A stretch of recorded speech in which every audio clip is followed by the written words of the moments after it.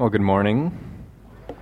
It's been a while since I've seen you all. I had the privilege of preaching at a church in Woodstock for the last 3 weeks in July, so that was a great privilege to minister to God's people right in Woodstock. So it's good to be back with you. As Kevin said, my name is Mitch Kirkmeyer. I'm a church planter in residence here, and Woodstock is where we're trying to begin a new congregation. And as I told the church there the last 3 weeks in July when I was preaching there, that we're coming and joining Jesus' church in Woodstock in sharing the gospel with that city. And so we don't look at it as a competition, but we're joining with them. So before we get into our scripture for today, let me begin with a word of prayer.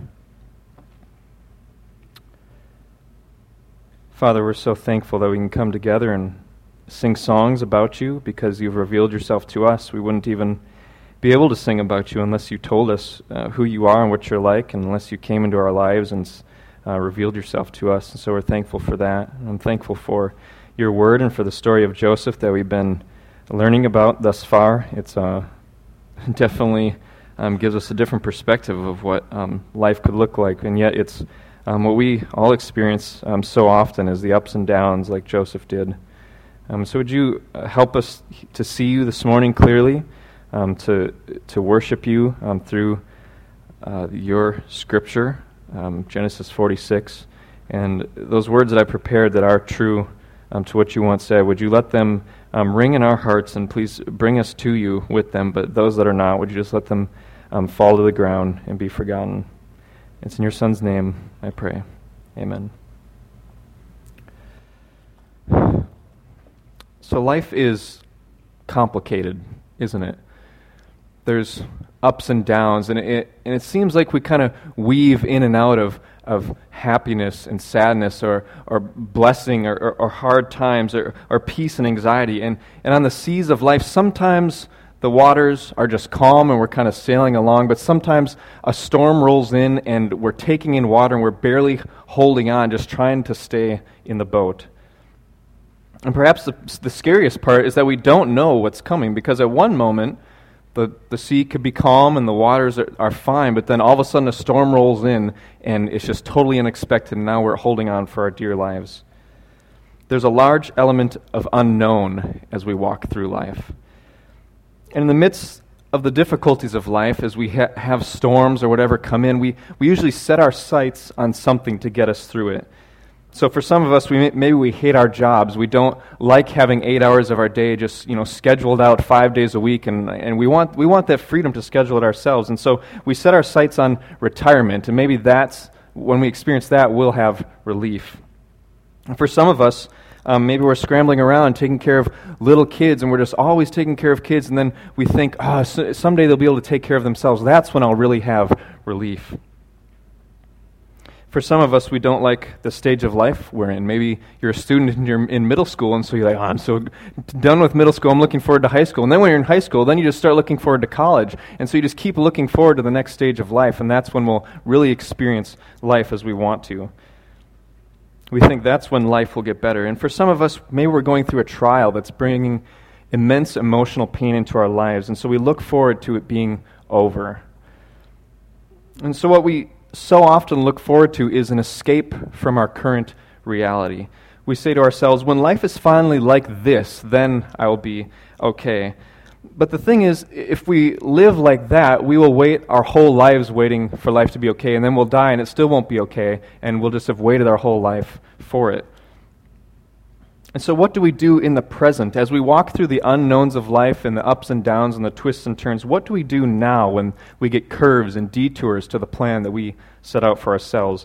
What do we do now in the midst of the unknowns of life? Well, life is complicated and filled with unknowns, and this was no less true for the life of Joseph, as we've been following through in his life in the last chapters of Genesis in the Bible. So if you've been following this series, you know from the series title that Joseph was a man whose life was marked by the presence of God. He lived in the Spirit of God. This was just what everyone recognized about him. But it's a bit surprising, because if you've been following closely, his life has a lot of ups and downs. We think, God, the presence of God, it should just be all easy for him. But his life has just been filled with ups and downs and twists and turns. And so to just recap a bit of it, it's just a story we need to keep retelling and reminding of ourselves. Joseph is his father's favorite, and God speaks to Joseph through dreams. And one day he has this dream that his whole family will bow down before him, but his brothers hate him because of the dream and because he's his father's favorite. And so they sell him into slavery, and they fake his death to his father. And so this is a 17-year-old going off into slavery. That's a pretty down moment. And then he becomes the slave of an officer of Pharaoh in Egypt named Potiphar. But because his life is marked by the presence of God, God makes him successful in everything. And so Potiphar says, you know what, you're going to oversee my whole house. So he gets promoted from the slave who's just kind of doing, the regular stuff. And he's like, actually, you're going to oversee everything. He gets promoted. But it comes crashing down when Potiphar's wife falsely accuses him of acting inappropriately with her. And so Potiphar throws Joseph in prison. So slavery, gets promoted, falsely accused, prison. So now he's in prison. But Joseph's his life is marked by the presence of God. And so in prison, even while he's a prisoner, he's promoted. Now the keeper of the prison is like, I see something in you, God.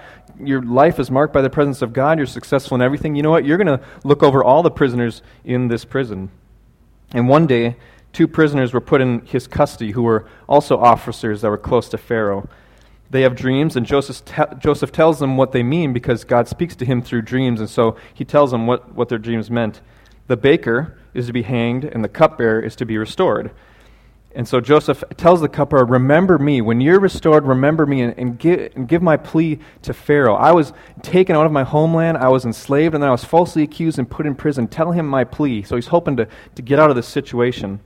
But the cupbearer gets restored, and he forgets him for 2 whole years. And so he goes from brothers hating him, he gets enslaved, gets promoted, gets thrown in prison, gets promoted again, and then he thinks, this is my way out, and the cupbearer just forgets. For 2 whole years, he just has silence as he sits in prison.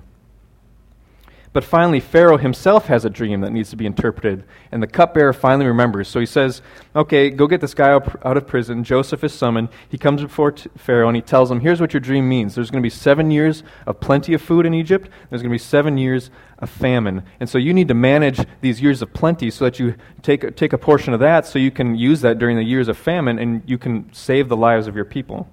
And Pharaoh, he also recognizes the mark of God's presence on Joseph's life, and so he promotes him to second in command of Egypt. So he starts off as a slave in Egypt, he's in prison, and now he's second in command over Pharaoh's household, which is all of Egypt. But the famine doesn't only extend to Egypt, it extends to the whole known world at the time, all the way north to Canaan, where Joseph's father and his brothers live. And so, because of this, 2 years into the famine, Jacob sends Joseph's brothers down, and he says, you got to go get some food from the Egyptians, because I hear they have it stored up. So he sends them down 2 years into the famine, and they go down there to get food.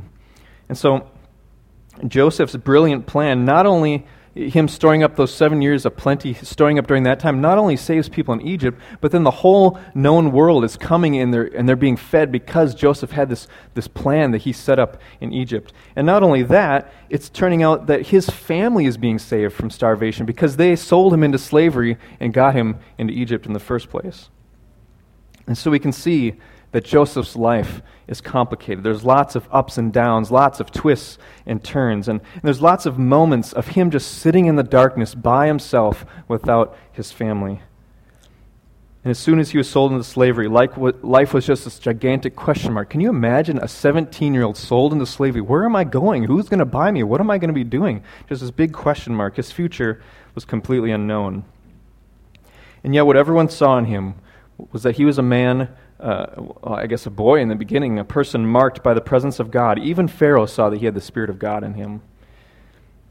But what is Joseph's perspective in all this? Joseph, when his brothers come down, he conceals his identity from them, doesn't let them know that he's their brother, because he wants to test them. Are these the same brothers that sold me into slavery? Is that still their character?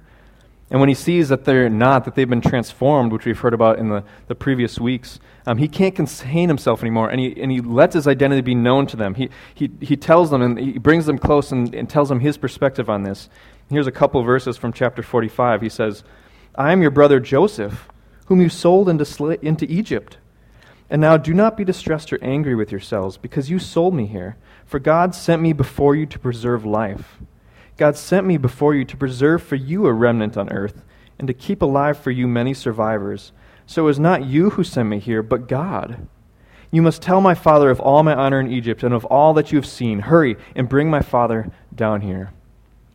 So from Joseph's perspective, God has done this, actually. He's the one who got him in slavery and got him in prison, got him promoted to second in command in Egypt. And he did it for a purpose. It was in order to preserve life, including the life of his own family, the life of the brothers. His brothers, we read the list of their families now. They're worried about their children, and their wives starving. And now Joseph's going to be the one that preserves their life. So Joseph sees that if he had never been sold into slavery, he would not be in the position now to save his family and countless others from dying from famine.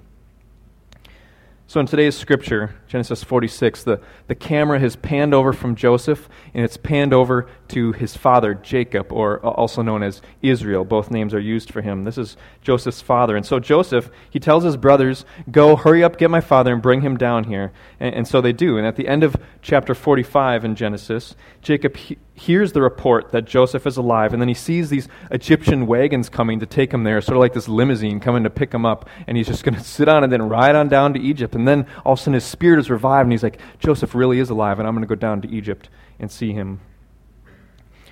Now Jacob, he's had a rough and tumble life as well, and I won't take the time to rehearse all of it, but what is of crucial importance is that God has given Jacob the same promise that he gave to Jacob's father Isaac and to Jacob's grandfather Abraham. He told him, I will bless you, and I'll make you into a great nation, and I'll give you the land of Canaan to dwell in. And so Jacob, that's where he is, in the land of Canaan. He has a relationship with God. He's thinking, I'm going to be blessed, I'm going to dwell here, and my family's going to keep growing into a great nation. And that promise seems something sure to rest on. And perhaps he thought it was being fulfilled in seed form, like my family's growing, and we read about the 70 people. I'm dwelling in the land of Canaan. Sure, I don't have all of it, but God promised he'd give it to me, so it's going to happen. He probably figures, actually, that he'll spend the rest of his life right where he is, because where he's living right now is in Hebron, not Hebron, Illinois, but he's living in Hebron, and this is just a couple miles from where his first wife and his mother and his father and his grandfather and his grandmother were buried. It's like he's like living right there. So he's probably thinking, I'm an old age, and I'm going to live here, and I'm probably going to live here for the rest of my life, and I'm going to be buried right over there. But now he's setting out on a journey into the unknown, and if he doesn't, he has no choice. His family may starve because of this famine. So and the famine's 2 years in, and they're already needing food, and it's going to go for another 5 years. And none of this seems according to plan, because now he's leaving the place God promised him. He's leaving, his family's in this situation where they might starve to death. What's going on? How am I going to become a great nation? How am I going to dwell in this land? And so as we follow Jacob, also known as Israel's journey, the big question this passage answers is, as God's people, how can we walk with confidence through the unknowns of life? As God's people, how can we walk with confidence through the unknowns of life? And this passage has three parts. First, the promise of safety. Second, the proof of safety. And third, the provider of safety. And so each of these will contribute an answer to our question. So let's begin with the promise of safety in chapter 46 of Genesis, the first book of the Bible, verses 1 through 4. And I'll read verse 1, Genesis chapter 46. It's also in your bulletins. It says, So Israel took his journey with all that he had and came to Beersheba and offered sacrifices to the God of his father Isaac. And so let's just pause for a second. On his way down to Egypt, he makes this pit stop at Beersheba. And Beersheba isn't just any old place, because this is a significant location for Israel and his family. It's sort of like if I don't know what an example for everyone would be, but maybe you had your family were farmers, and like this, you go to the old farmhouse, like, oh, this has been sold to so-and-so and so-and-so, but however many years back, this was my family's, and you go there and you're like, oh, this is where, Grandpa milked the cows, this is where great-grandpa did such and such, and this is sort of that place for Israel. And his grandfather, Abraham, he had actually named the place, and then he planted a tree there, which is probably there to this day. When Israel goes there, it's probably like, oh, there's the tree my grandfather planted here. And Abraham, he worshiped God there. And this was even the place that Abraham bet everything on God when he trusted him by offering his son Isaac, his promised son, as a sacrifice to God. It didn't actually offer him in the end, because God provided a ram in his place.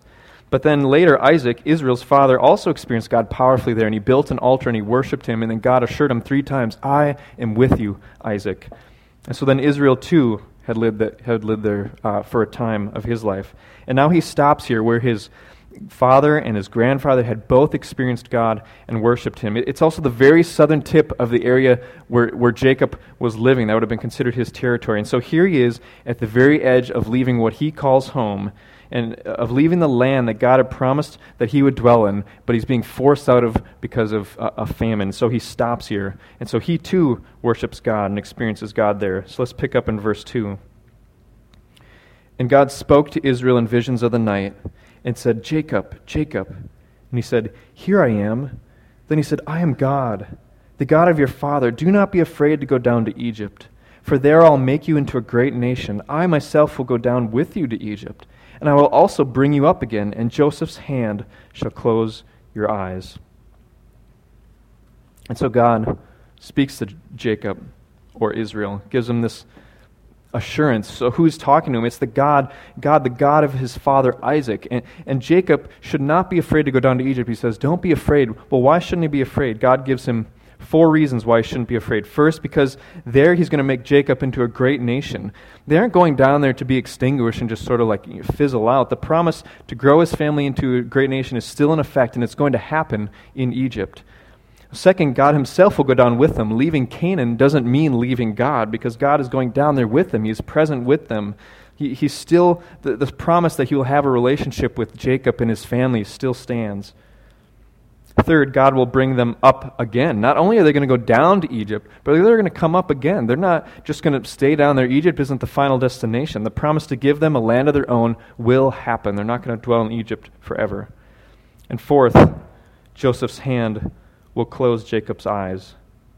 As we'll see, Jacob can't even walk on this journey. The wagons come, and he's carried by his sons. He can't walk. He's been talking about dying a lot, and he's settled down right next to the family cemetery, and so he's not in that great a shape to be making a journey like this.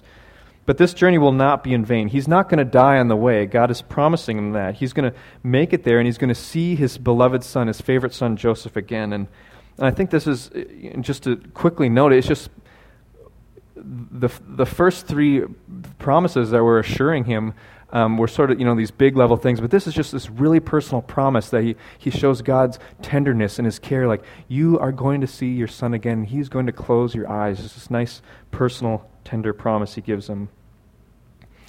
And our big question is, as God's people, how can we walk with confidence through the unknowns of life? And the answer we receive here is by trusting in our trustworthy God who is in control.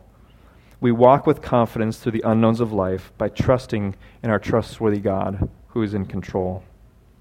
Because when God makes a promise, he keeps it. He is trustworthy, and he is in control. He doesn't tell Jacob, well, maybe these things will happen. I'll see what I can do.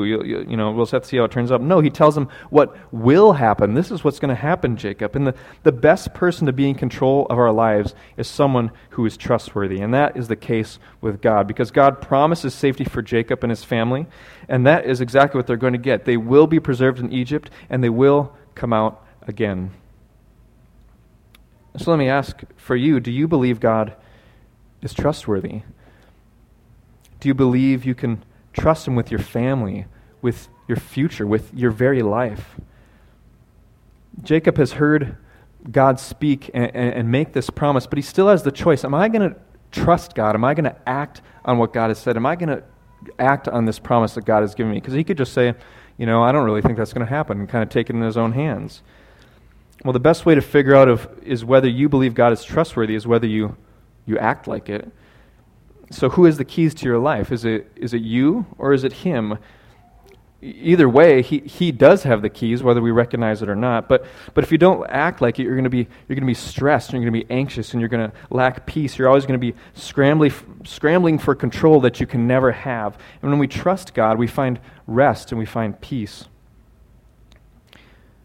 And now, let me warn you, what I'm about to say, don't look to your right or to your left, because I don't want to get you in trouble, but it's like being a passenger seat driver. Now, to keep looking forward, don't make any glances, or I don't know, you'll have to deal with that yourself, I guess. But when you're in the passenger seat, the fact is that you're not driving. You aren't in control of what happens with the car. You may think that telling somebody something gives you some sort of control, but they're still in control, because if they don't listen to what you say. They have to listen to what you say in order for anything to change. They're still the ones in control. If a deer runs out, they're the ones who have to stop the car. No matter what you say, you are not in control. So some people, you can, I don't know, maybe it's you, maybe you can watch it on YouTube or you've seen it in movies, but some people can't stand not being in control. When you're in the passenger seat and someone else is driving, you're stressed, you're gripping the door handle, your shoulders are kind of going up, you're pumping on some brake pedal that isn't even there, but all those things, telling the person, watch out for this or that, slow down or speed up, you're using the wipers too fast to slow them down or whatever it is, all those things are these attempts of I want to be in control of this, but the fact is we're not, because somebody else is in the driver's seat. None of those things give us any more control than if we didn't do it in the first place. It doesn't change anything. The only thing it changes is that it stresses you out, and whoever is driving is stressed out. Now, the case may be that the person driving isn't trustworthy. Maybe they have a bad track record, and you have reason for being nervous, and maybe they're dangerous, and so the person in control, maybe they shouldn't really be in control, so you have good reason for that. But if the person is trustworthy, with a perfect record, and they're always in control when they drive, and they see everything going on, and they're so skilled that nothing could happen that they didn't plan on happening in the first place, because nothing surprises them, then you would be crazy to be stressed about them driving. Joseph was sold as a slave, and then he was put in prison. He chose none of that. He was in the passenger seat. But who's driving? Someone trustworthy, someone who's always in control, someone who isn't surprised by anything, someone who sees everything going on, and he has a plan. And he is trustworthy, because look how it turned out for Joseph. And he sees it. God used everything that happened in Joseph's life to end up for good. That he actually got to save his family, the very ones who sold him into slavery in the first place. And he got to save many others. And Jacob has had his own twists and turns as well, and he has needed to trust in God. It took him a long time to get there, and that's why his name was changed to Israel. Israel means one who wrestles with God, because he was always trying to do it. He was in the passenger seat, and he's trying to, he's pumping the brakes, he's tensing up, he's trying to do it himself. He tried to do it through deception and tried to do it through scheming, but now he's learned. And so what about you? What do you have going on in your life that you need to trust God with? Where are you tensing up your shoulders and gripping the handle of the door and trying to pump the brake pedal that isn't even there? Where do you need to look over into the driver's seat and see that the one who's driving is trustworthy, and put your trust in him? And say to him, I trust you. I trust what you're doing in my life. I trust where you're driving this. So as God's people, we can walk with confidence through the unknowns of life by trusting in our trustworthy God who is in control. So that's what we learn from the promise of safety in verses 1 through 4. Next, we turn to the proof of safety in verses 5 through 27. And so let me start by reading verses 5 through 7 of that section. Then Jacob set out from Beersheba. The sons of Israel carried Jacob their father, their little ones, and their wives in the wagons that Pharaoh had sent to carry him. They also took their livestock and their goods, which they had gained in the land of Canaan, and came into Egypt. Jacob and all his offspring with him, his sons and his sons' sons with him, his daughters and his sons' daughters, all his offspring he brought with him into Egypt.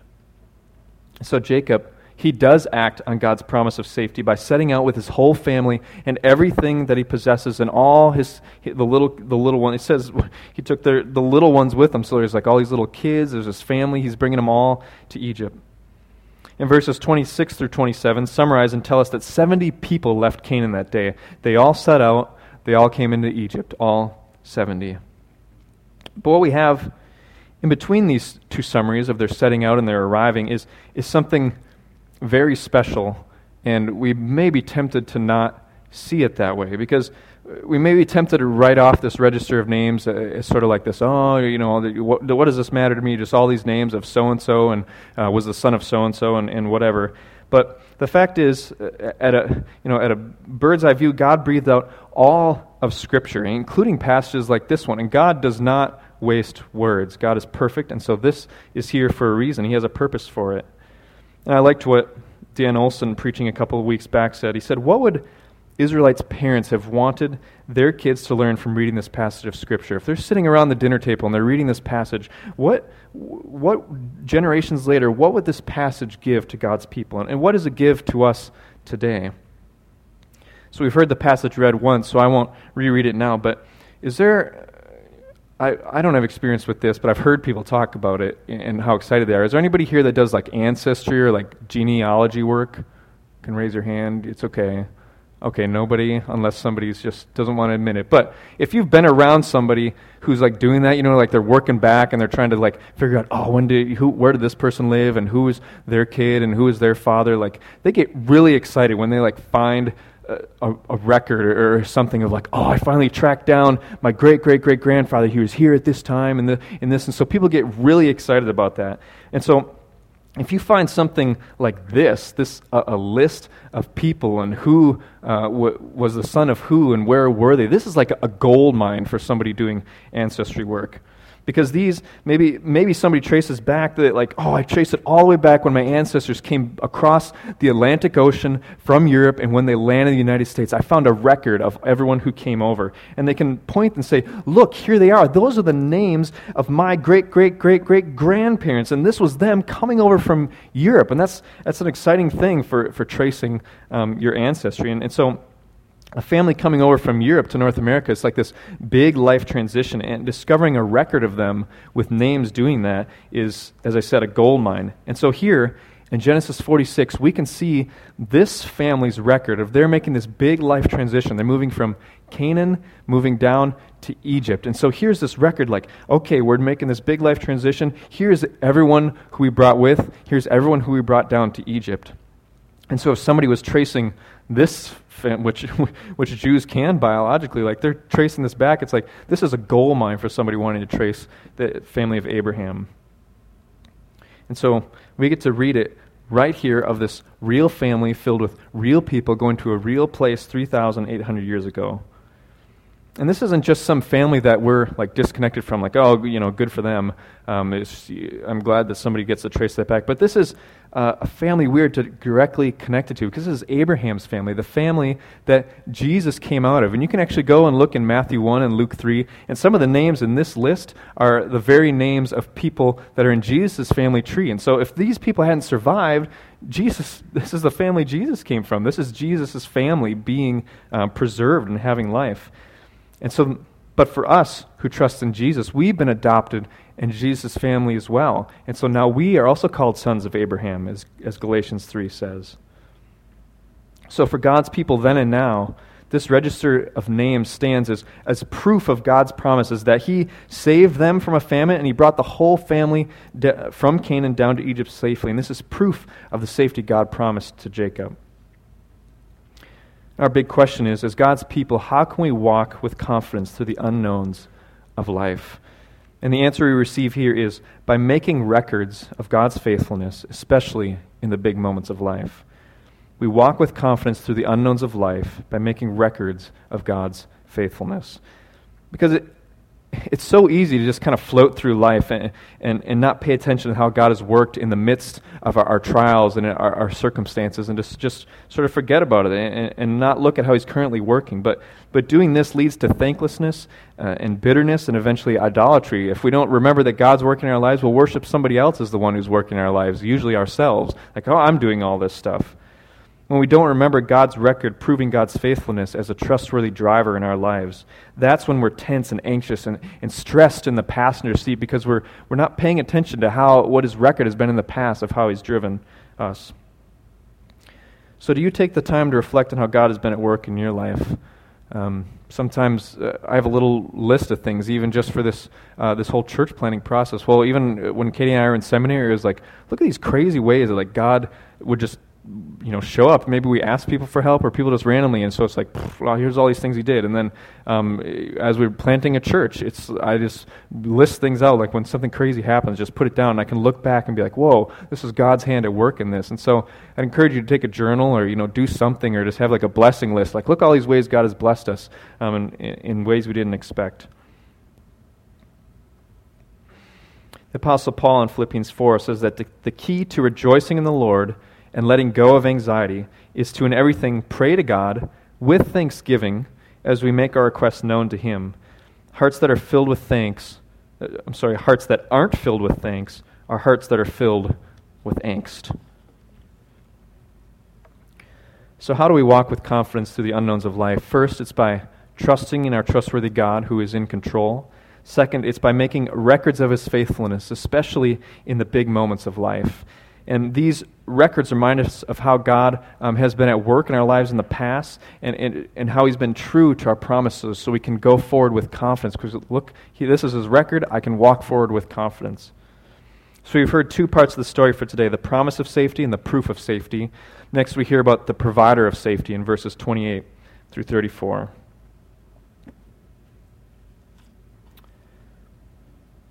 It says, he, meaning Jacob, had sent Judah ahead of him to Joseph to show the way before him in Goshen, and they came into the land of Goshen. Then Joseph prepared his chariot and went up to meet Israel his father in Goshen.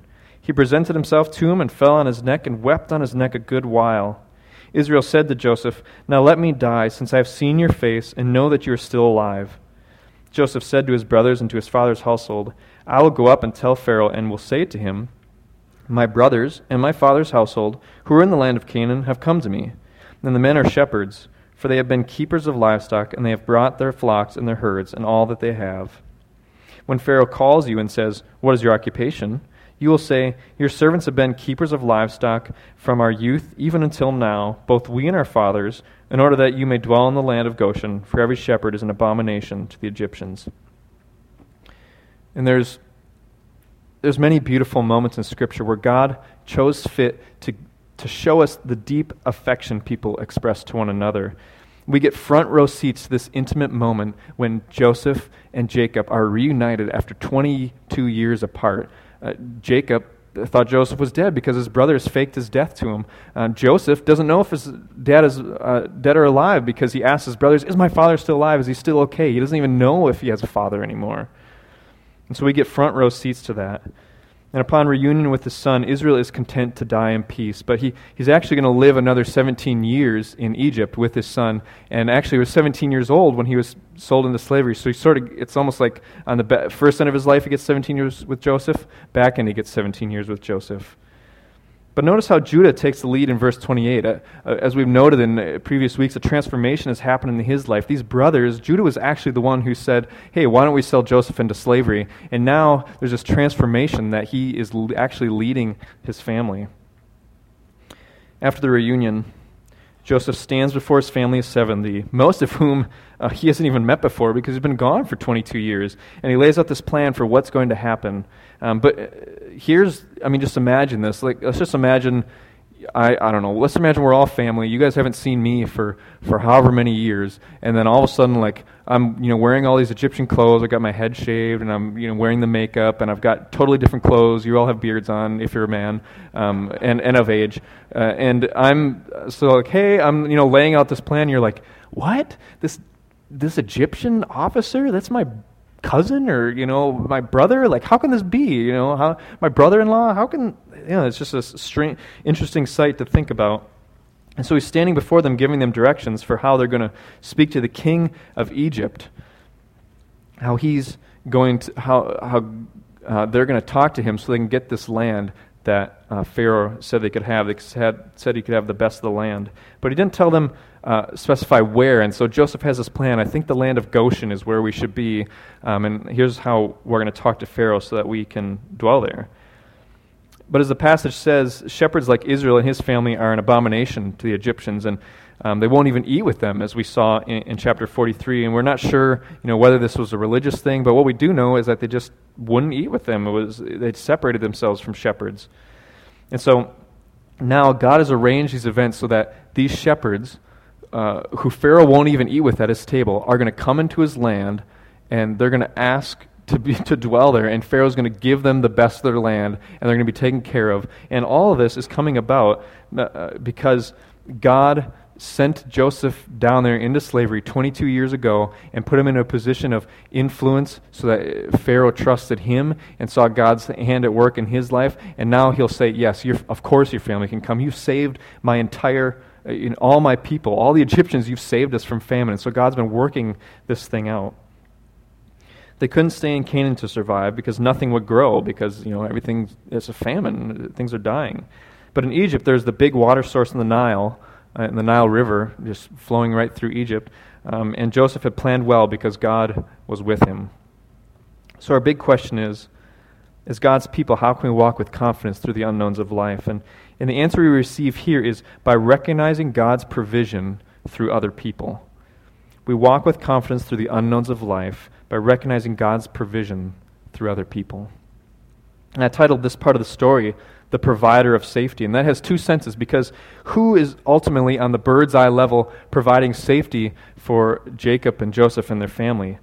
Well, God is. But then who on the ground level did God use to make the safety happen? Well, he used Joseph.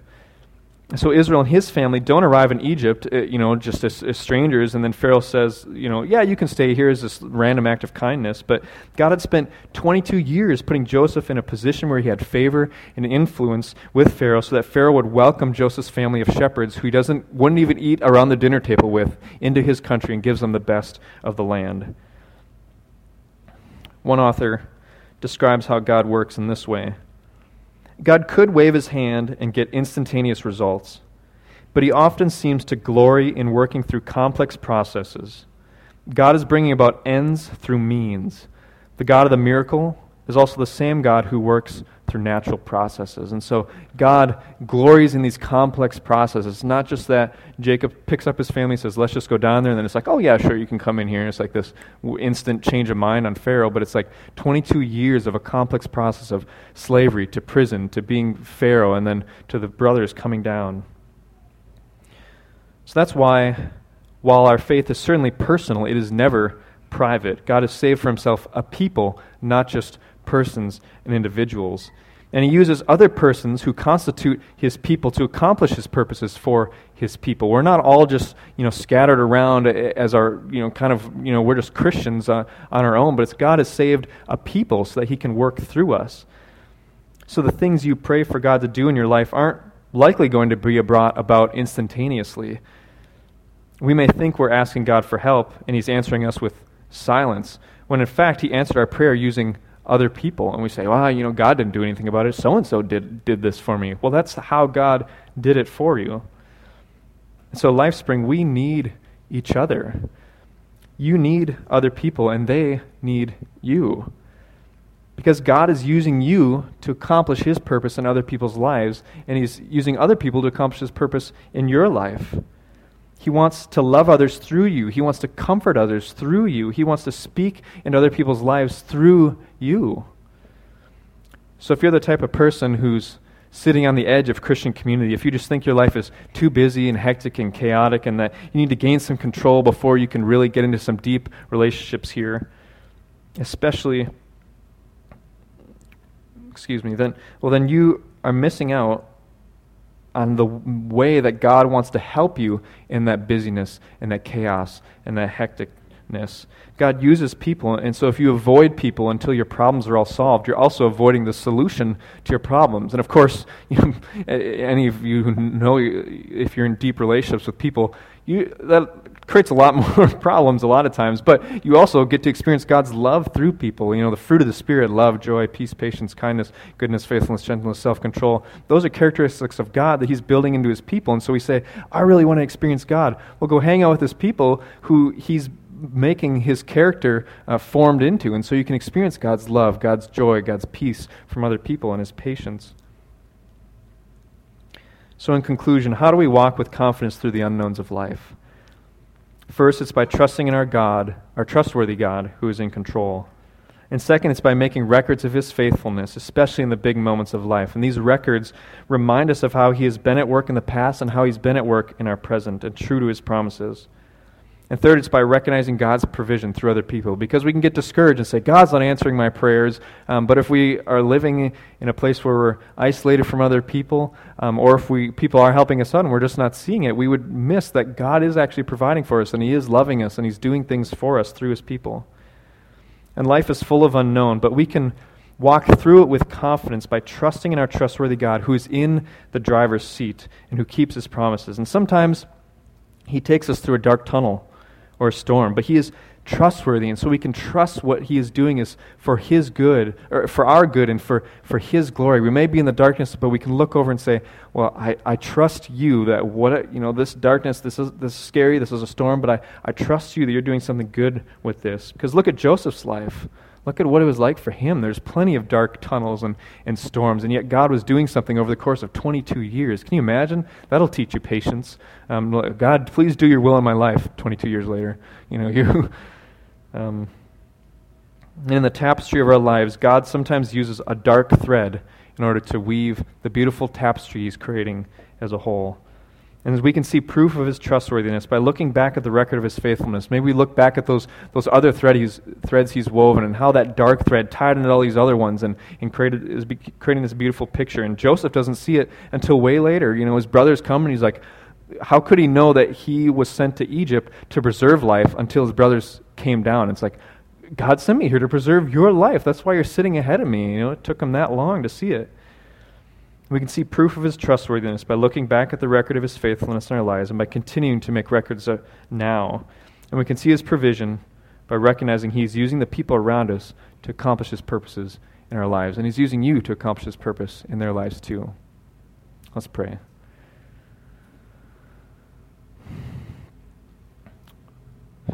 Father, it is as the man said to Jesus, I believe, please help my unbelief. We go through tough times of life, and we aren't sure where it's heading or why we're going through things, and often the why, we may never get it, or it may come decades later, and we just need to know that you are trustworthy, that you are good, and you are in control.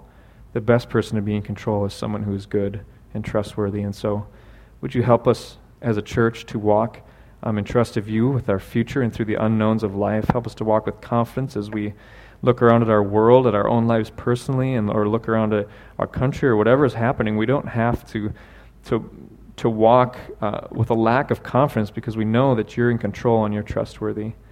And so would you help us as a church be people who make records of that trustworthiness and who look to each other and see ourselves as needy, but at the same time needed. Thank you for your Son. Thank you that we can pray to you and worship you this morning. It's in his name that we pray. Amen.